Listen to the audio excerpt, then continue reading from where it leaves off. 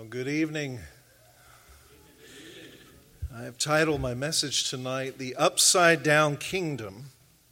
And to me, that's a funny image because I think of a kingdom that's turned upside down. I imagine castles upside down. I think of them balanced on the tips of their towers and moats suddenly losing their water due to gravity. And of course, kids and alligators falling out too. But there's another way in which we use the phrase upside down. And if you've ever heard anyone say everything's upside down, you may know that what they're really saying is that things are turning out unexpectedly, really backwards from what they thought would happen. In fact, that saying goes back to the Middle Ages when they used to say all is topset down. And it meant the same thing. So, for example, if the sky is bright blue and not a cloud in the sky, and all of a sudden it starts raining lightly, somebody might say everything is topset down or upside down. And what I mean by that title of the upside down kingdom is that becoming a citizen of and living in God's kingdom are different than what you might expect. In fact, you might be surprised by what you learn over the next several days, both during the evening and morning sessions. Now, what do you think of when I say the word kingdom? Do you think first of a king? Well, kingdoms certainly need kings, and I'll bet, though, that most of you didn't think first of a king, but instead, especially you kids, thought first about a castle with a king, but also with knights and with peasants. And since most of you have never been part of an earthly kingdom, our mental images of a true kingdom, at least in our minds of a true kingdom, are likely taken from stories that we've heard or seen, stories like the tales of King Arthur and his knights, or perhaps the tales from Disney like Cinderella, Sleeping Beauty, and so on. And in all of these stories, one can find several common elements: a king, a nobility, who are either wealthy titled people or powerful knights, and of course, dirty peasants. And while some fairy tales center upon the life of a good-willed peasant, like a Cinderella, well, even those tales usually end up, don't they, with the peasant becoming royalty or nobility. It simply was not desirable for a dirty peasant in a kingdom to stay a peasant. Everyone wanted to be rich and powerful. Now, many people think of the kingdom of God in the same way. They imagine that the wealthy and the powerful and the influential here on earth will also be a part of the nobility in God's kingdom. They don't want to be peasants, after all. And if you have your Bibles with you, turn to 1 Corinthians chapter 1, starting with verse 18. And because this is God's holy, inspired word, would you stand as I read this to you? 1 Corinthians 1, starting with verse 18, Paul is talking about the foolishness of God, and he says, "For the word of the cross is folly to those who are perishing. But to us who are being saved, it is the power of God. For it is written, I will destroy the wisdom of the wise, and the discernment of the discerning I will thwart. Where is the one who is wise? Where's a scribe? Where's the debater of this age? Has not God made foolish the wisdom of the world? For since in the wisdom of God the world did not know God through wisdom, it pleased God through the folly of what we preach to save those who believe. For Jews demand signs and Greeks seek wisdom, but we preach Christ crucified, a stumbling block to Jews, folly to Gentiles, but to those who are called, both Jews and Greeks, Christ, the power of God and the wisdom of God. For the foolishness of God is wiser than men, and the weakness of God is stronger than men." This is the word of the Lord. Amen. You may be seated. I want you to let that word from Paul soak in for a moment, because I hope you heard or that you saw all the times that Paul talks about the foolish, or what we might call the upside down nature of the message of the cross. When someone doesn't do or doesn't say what we expect, we may be tempted to say that they are foolish. What is so unexpected and upside down about the message of the cross? Well, look at the next several verses there. Consider your calling, brothers. Not many of you were wise according to worldly standards. Not many were powerful. Not many were of noble birth. And you see right there, Paul saying, referring to the mighty and the noble, those are the people in earthly kingdoms that we admire. The knight in shining armor and the lords and the ladies, but that's not God's primary target. And then the next verse, but God chose what is foolish in the world to shame the wise, and he chose what is weak in the world to shame the strong, what is low and despised in the world, even things that are not, to bring to nothing the things that are, so that no human being might boast in the presence of God. And because of him, you are in Christ Jesus, who became to us wisdom from God, righteousness, sanctification, and redemption, so that as it is written, let no one who boasts boast in the Lord. So what is this foolishness of God that Paul is talking about? The foolishness of God is divine wisdom and power demanding faith. God demands that we believe in that which we have not seen on the basis that he said so. Believe a flood will cover the entire earth, that a nearly 100-year-old woman will bear a child, that the walls of a fortified city will fall down by walking around it 7 times and blowing trumpets, that fire from heaven will consume a water-drenched sacrifice because I said that it will happen. Now, none of that is something that anyone would expect. And it seems like utter foolishness, and yet because God said it would happen, suddenly what appears to be foolishness is wisdom. What one item of foolishness about the kingdom of God is greater than all the foolishness I just mentioned from the Old Testament? The greatest foolishness of this is that God saved his people through a Jewish carpenter who died outside the walls of Jerusalem almost 2,000 years ago, whom he personally resurrected and made king of the kingdom, saying, "You are my son. Today I have begotten you. All the angels of God will worship you. I will cause your enemies to be made a footstool at your feet. And at the mention of your name, the universe will bow and proclaim that you are the Lord of lords and the King of kings and the Christ to my eternal glory." That, dear brothers and sisters, is the greatest foolishness of all. A Jewish carpenter convicted of blasphemy who died a torturous death of a common criminal is the king of the kingdom. Not only that, but God has said, "Go into all the nations and preach that gospel." Preach the foolishness of God. Preach the illogical, the irrational, what men call madness. For what they call foolishness, I call wisdom. And that's what I was talking about earlier when I said that the kingdom of God seems upside down. It's completely unexpected and in many ways the opposite of what we think it should be. Take, for example, what Jesus says in the Beatitudes in Matthew 5. There we learn how the poor in the spirit are the ones who will be blessed. How those who mourn will be comforted. How the meek shall inherit the earth. And in Matthew 5, meekness flows naturally out of being poor in spirit and in mourning over sin. Like the word there in Greek, in Matthew 5 for poor is takos, which is often translated by the English word beggar. It's a person who's totally dependent upon the gifts of others. Someone reduced to begging in a dark corner for food and drink because they cannot work. And the one who is like this not only mourns their condition, but he or she is meek, meaning that there is no thought of personal righteousness or ability to help oneself. All that is left is total and complete dependence upon God. But to be meek you have to realize that you're poor in spirit.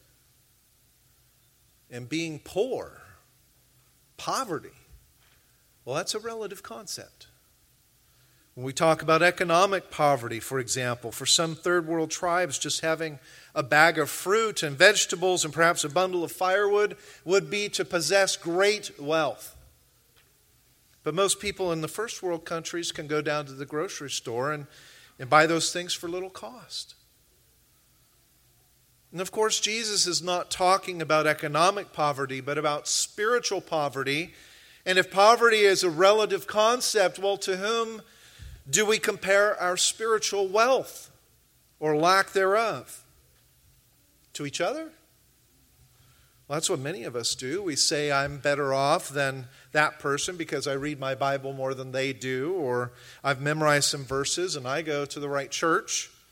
Or we think I understand doctrine better than they do, or I consistently attend Sunday mornings, or I homeschool, after all. But the Bible never says be better than your neighbor. The standard of Scripture is God's holiness. And we are to be perfect as our Father in heaven is perfect. So when God appears to Moses, for example, and invites him to be his representative before Pharaoh, and Moses objects that he's not worthy, that he can't speak well, it's true that Moses wasn't worthy. God didn't respond to him with, Moses, stop putting yourself down, buddy. You are somebody. You are eloquent. That's what the world would say, right? What God said was, yes, you're partly right. You are unworthy. Now, as to your ability to speak, stop looking at yourself and start looking at me. The fact is that I made your mouth. I will give you the words to speak and the eloquence to persuade. I'll give you the charisma to be heard. I will teach you what to say and how to say it. You just need to be obedient. You just need to go to Egypt. See, only one man was worthy and perfect, and that was Jesus Christ. That's our point of comparison. To have fellowship with God in eternity, we must have the spiritual wealth of possessing the righteousness of Christ, who was in all ways perfect, who lived only to please the Father, who fulfilled all of the Ten Commandments and the holy standards of the Father, who went willingly to suffer a death as a cursed criminal, so that no other would of his people have to bear the penalty. But that's not where we start, is it? Given that we are born in sin and that our thoughts and desires were only wicked all the time. We're nowhere close to that. We start spiritually destitute, and so compared to that perfect holiness and meekness of Christ, even my best efforts are filthy rags. And somehow we must realize that we are destitute. Blessed are those who, through the merciful work of the Holy Spirit, actually do realize their poverty. That they can't fix the problem by themselves, no matter how hard they work, no matter how smart they are, no matter how strong they may be. And that realization of hopelessness and helplessness should break the heart, and that is mourning over sin. And so we see why God says in the Bible that He dwells with those who have contrite and broken hearts or spirits. Until we actually see that poverty, we can't see God's riches.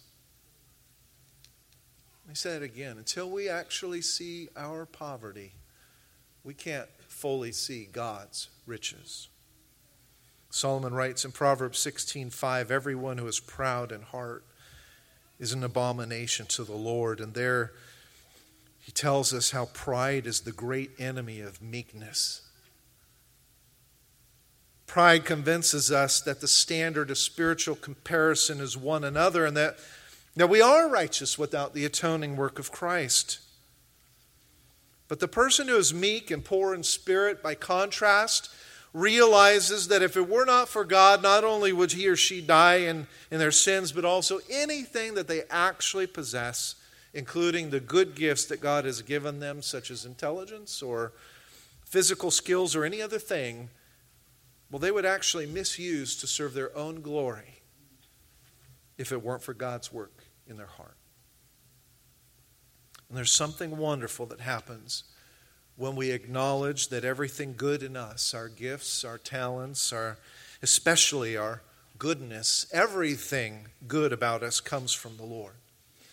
And the moment we get to that realization is the moment we can truly glorify God for His good gifts. It's the moment that we recognize that same excellence in others. I mean, think about that. The moment that you can begin to realize that every good thing that you have is from God is the moment you can be thankful that God gave it also to other people. And in the process of thanking God and rejoicing with others, amazingly, we start to forget about ourselves. And that is the heart of being meek. I'll tell you what, though, that way of thinking, comparing ourselves to the perfect holiness of God, realizing our destitution, relying wholly on God, that is completely upside down compared to the way the world thinks and operates. You may remember the disciples in a conversation they once had with Jesus. Luke 22:24 says that they argued over who would be the greatest in the kingdom. And James and John, they were smarter, of course, because they brought their mom. And they asked her to campaign for them. And so she came, a good Jewish mom, used to doing some matchmaking and setting her children in the right place, came and asked Jesus if He might be willing to let them sit on His right and left when He came into His kingdom. And you say, seriously? Yeah. This proud mom wanted her two boys to be the second and third most powerful people next to Jesus. And what did Jesus say? Matthew 18:4 says He told the disciples, well, first of all, He pointed to a nearby child, and He said to them, whoever humbles himself as this little child here is the greatest in the kingdom of heaven. And they all looked at themselves and said, like a child? Well, what's powerful and heroic about that? How does that fit with being second and third in command at the king's hand? Those should be the knights. Well, Jesus had some news for the disciples. Instead of the strong and smart and rich being exalted in His Father's kingdom, the poor and the ignorant and the weak are there, raised up by God. The most childlike. Well, as I said, the greatest challenge to meekness, the greatest challenge to right perspective is pride, which cuts across all aspects of life. There's a pride, for example, in Leviticus 26:19 of power. And King Nebuchadnezzar exemplifies that well in Daniel 5:20, where he lifts up his heart, and his spirit, it says, was hardened in pride. And there's a pride of knowledge. 1 Corinthians 8:1, Paul says that knowledge puffs up, whereas love edifies. And he says, if anyone thinks he knows anything, he knows nothing yet, as he ought to know. But if anyone loves God, this one is known by Him. That's true knowledge. And every single one of us struggles with pride. And yet none can stand that trait in someone else. Hardly any person except a Christian ever imagines that he's guilty of pride. And even Christians are slow to see it in themselves. Pride is in essence competitive. It's not so much being pleased with having something as it is being pleased with having more of something. I like that illustration by C.S. Lewis when he says, we often say that someone is proud of being rich or clever or good looking, but that's usually not the case. They're proud of being richer, more clever, better looking than others. And here's the point to Lewis's statement is that if everyone else became equally rich and clever or good looking, there'd be nothing about which to be proud. Because it's the comparison that makes the person proud. It's the pleasure of being above the rest. And once that element of comparison and competition is gone, well, then pride is gone. But pride is so pervasive in all of us. We cannot afford to let it stand in the way of being poor in spirit and meek. What form does pride take in your life? Do you have any conversations with your children today about pride? Do you believe yourself to be better than others in some characteristic or some ability? And does this cause you to think less of another person? Does one person out there find themselves sometimes saying, I can do it myself, and because you want things done your way, you refuse the help of others? That type of pride starts when children are young and demand to put on their shoes without help, and then progresses often to commanding other children with regard to the best and only way to play every game, and then to correcting parents in the middle of conversations until at some point many children even begin telling the adults what to do and where they are wrong, and believing in utter confidence that they know what is best. Are any of you lazy in your schoolwork or employment, not because you don't want to do the work, but because the work is easy enough for you that you can get by with the minimum? Usually that's the result of a self-centered, self-focused attitude that says, I don't want to put out the work necessary to strive for excellence and fully utilize the gifts that God has given me, because my time and my pleasure is more important than the sacrifice that would take. I only need to be better than the next person. I only need to be as good as what is expected of me. Do any of you get overly offended when misunderstood or mistreated? Is it because you're frustrated that people don't acknowledge your efforts?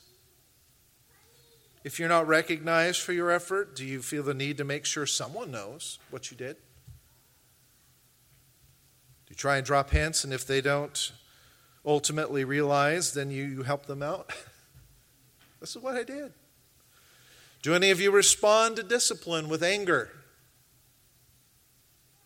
Instead of responding with gratitude and knowing that discipline, especially from a loving parent, is for your own good, do you become offended by the correction and show it by stomping off, glaring at whoever disciplined you? Does your response communicate, how dare you? How dare you discipline me? Are any of you described as being argumentative? Do you always feel like you have to make your point or have the last word or have people agree with your interpretation? All of those examples are subtle but often ugly expressions of pride. And if pride is the greatest obstacle to meekness, we need to conquer and slay and crush it in ourselves. You could start with memorizing passages like 1 Corinthians 1, Matthew 5, 1 through 5 that we read earlier. If God has chosen you, chances are that you are one of the foolish or the weak or the base that God determined to exalt so that He would receive glory and not you. Is that humbling to think about that? I'm one of the chosen. Yeah, you're one of the foolish and the weak and the base. And it is humbling to think that. But friends, that's what we all are. Everyone, whether we realize it or not, is powerless without God. And bankrupt and helpless and unclean and unworthy. No person can work themselves into the favor of God. Children, hear this tonight. No person can work themselves into the favor of God. Do not exchange the truth for a lie that somehow you can work yourself into God's favor. Paul writes in 1 Corinthians 1:31, he who glories, let him glory in the Lord. God told Jeremiah in Jeremiah 9, let not the wise man glory in his wisdom, let not the mighty man glory in his might, nor let the rich man glory in his riches. But let him who glories glory in this, that he understands and knows me.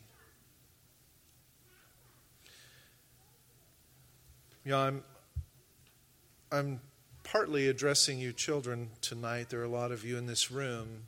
But this also goes for your parents. But I do want you children to hear this in particular tonight. This is a very tempting time when we get together for presbytery for you all to try to impress one another. And some of those traits and characteristics that I was talking about, they can boil up to the surface and be very clear expressions, and you may not even realize what's motivating you or what that looks like. And I want you to hear this passage. Do a lot of you think that you're wise? Do not glory in your wisdom. Do some of you glory in your might or in your physical appearance? Don't do it. Do you glory in the position that you have? Maybe you come from this family or that family, and boy, everybody's always glad to see that family, and so you have a privileged position. Don't glory in that. Glory in this, that you understand and know Jesus Christ. That He is the Lord, exercising loving kindness, judgment, and righteousness in the earth. For it's in those things I delight, says the Lord. And who are you ultimately trying to please? Your friends, yourself, or the Lord? And I exhort you in these things, I challenge you in these things, because we all, adults just do these in more subtle forms sometimes. And we need to think carefully upon these passages that compare ourselves with God and reveal our need for His mercy and His strength. Because God resists pride, and not only that, He hates it. And I know hate is a strong word, but that's what the Bible says. Proverbs 8:13 says, pride and arrogance I hate. In fact, Proverbs 16:5 says that the proud heart is an abomination to the Lord. And you're not going to get a stronger word than abomination. So remember, God loves the broken and the contrite heart. And when I say that, also know this: God neither desires prideful self-exaltation, nor does He want false modesty. He doesn't want fear. He wants spirit, enlightened understanding that everything that you have, even if you are talented, praise the Lord, because that came from God. Even if you're smart, praise the Lord, because that came from God. That's what true meekness is. Everything that you have that is worth anything is because of God's grace and is to be used for His kingdom. Stop for a second and just ask yourself, because you know yourself the best. Do I believe that I am spiritually poor? And that whatever I have because God gave them to me and because He wants me to be a good steward of those things? Do I realize that I'm just as bad a sinner as the next person? 1 Corinthians 4:7 says, you who makes yourself different from another, what do you have that you did not receive? And if you did indeed receive it, why do you boast as if you didn't? And just before that comment in 1 Corinthians 3, Paul writes, let no one deceive himself. If anyone among you seems to be wise in this age, let him become a fool. That's good advice, that he may become wise. And then he goes back to talking about the wisdom of the world being foolishness with God. Now listen to this next part. For all things are yours, whether Paul or Apollos or Cephas or the world or life or death or things present or things to come, everything is yours. And you are Christ's, and Christ is God's. And I hope you hear that, because Paul is saying, let no one boast about themselves, let no one boast of men, because everything is yours. And one of the things mentioned is the world. Don't boast because everything you have received, where anything has been given to you by the Lord, and part of what you have received is everything. Phil and Kevin will talk more about that in the next few evenings, but let me just ask you this. Would you feel the need, we talked about pride being competitive earlier, would you feel the need to say that your house is bigger than mine and compete with me if you knew that your father owned the entire city, including my house? No. And the amazing upside downness of the gospel is that spiritually impoverished, sorrowful beggars are given the inheritance of the King of Kings. We are adopted into the family of the Lord of Lords, and like Mephibosheth, we come limping into the royal throne room only to be invited to sit at the king's table and called kings and queens. And near the end of his ministry, Jesus told the people, I came that you might have life and have it more abundantly. And an abundant life, literally in the Greek, is life to the full. What could be more full than inheriting the kingdom of heaven forever? And in the parables, Jesus describes that kingdom as being a treasure of such value that any investor would in his joy sell everything that he has in order to buy it. And I hope that you are seeing this irony. The treasure of greatest value is given to those who have nothing. You don't buy that treasure with money or the other things the world values. You buy it by recognizing that without God, you own nothing. You have nothing to offer. So kill the pride that keeps driving you to be self-righteous and self-sufficient. Because if you keep going down that path, the only thing that you will get is the praise of men.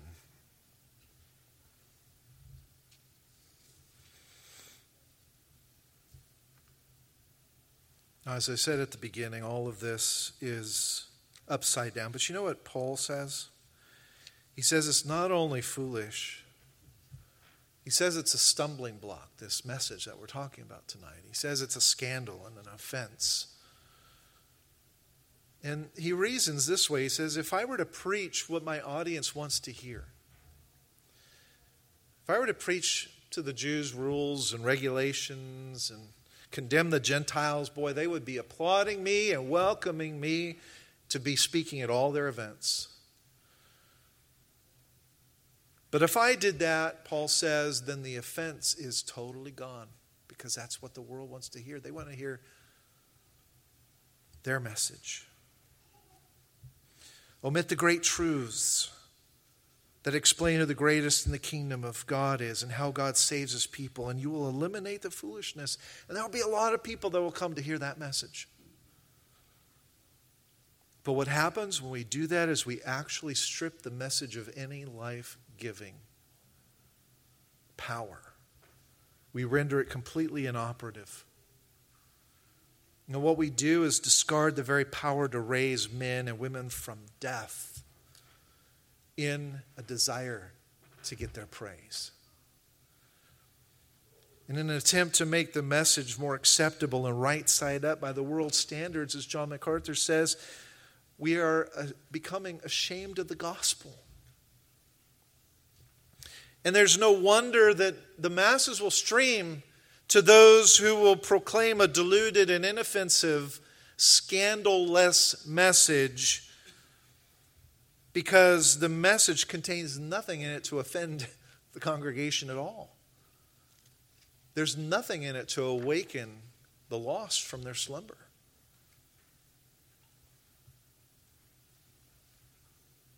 But I'm afraid that many go out the same way they came in, and that is captive slaves of the devil. Oswald Chambers once warned, we must never confuse our desire for people to accept the gospel with creating a gospel that is acceptable to people. How we define the problem will define the gospel. And the problem, friends, is the wrath of God over sin, and God has answered that problem with the foolishness of the cross. He took these vessels of clay and he filled them with his Holy Spirit so that the excellence of their glory might be of God and not of us. And we are to be passionate about that message. Paul said, Christ didn't send me to baptize, but to preach the gospel, not with wisdom of words. You hear that theme over and over and over again. Not with the wisdom of words, lest the cross of Christ should be ineffectual, but Christ sent me to preach the truth of redemption. And when men say that's foolish, when men say that's illogical, when they say that's irrational or unfeasible, that's upside down, remember what God said. The world looks at reality through the tinted glasses and filters of sin, but I am going to tell you, says God, the way that it really is. And this is it, that Jesus Christ came into the world to save sinners. And if you want to grow in meekness, don't measure yourself by those standards. Measure yourself by the holy standard of God and then realize that God did the unthinkable. The transcendent creator of the universe took on flesh and died the servant on a cross for you. I want you to hear these things. The one who lives forever and ever, whose very name means I am, the great I am. I am that I am. The one for whom 1,000 years is as a day. The one who is not bound as we are by a watch or a calendar. He loved and died for you. And your faith is not a religion of fear or pride, but it is one of meekness, because you look not within at what you have done, but to Jesus Christ to see what he has done.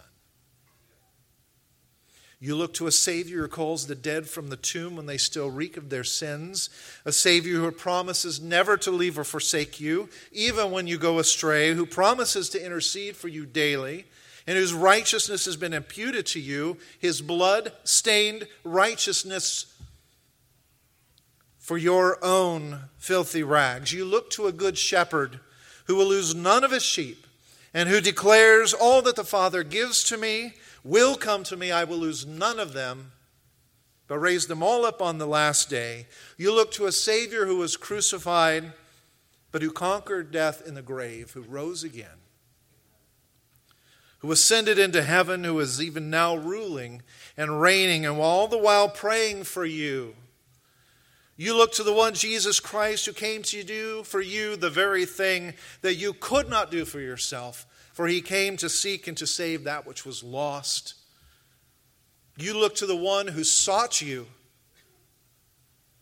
out while you were stranded and about to be consumed by sin, and while sin crouched outside the door ready to devour you, and Satan prowled about like a ravaging lion, the good shepherd came to you.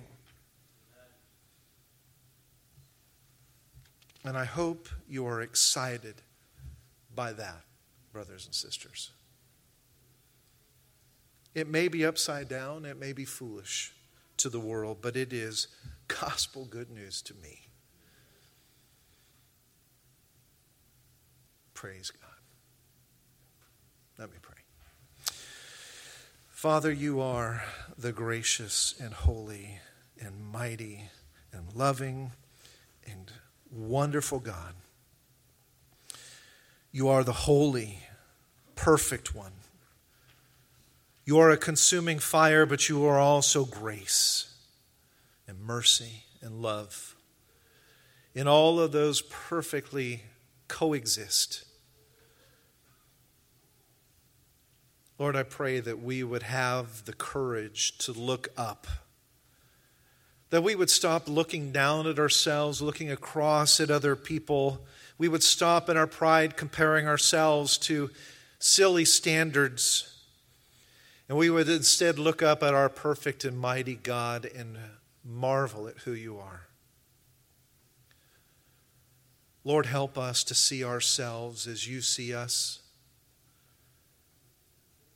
As people who are dead in our sins, but who would be made lovely through the love of Jesus Christ.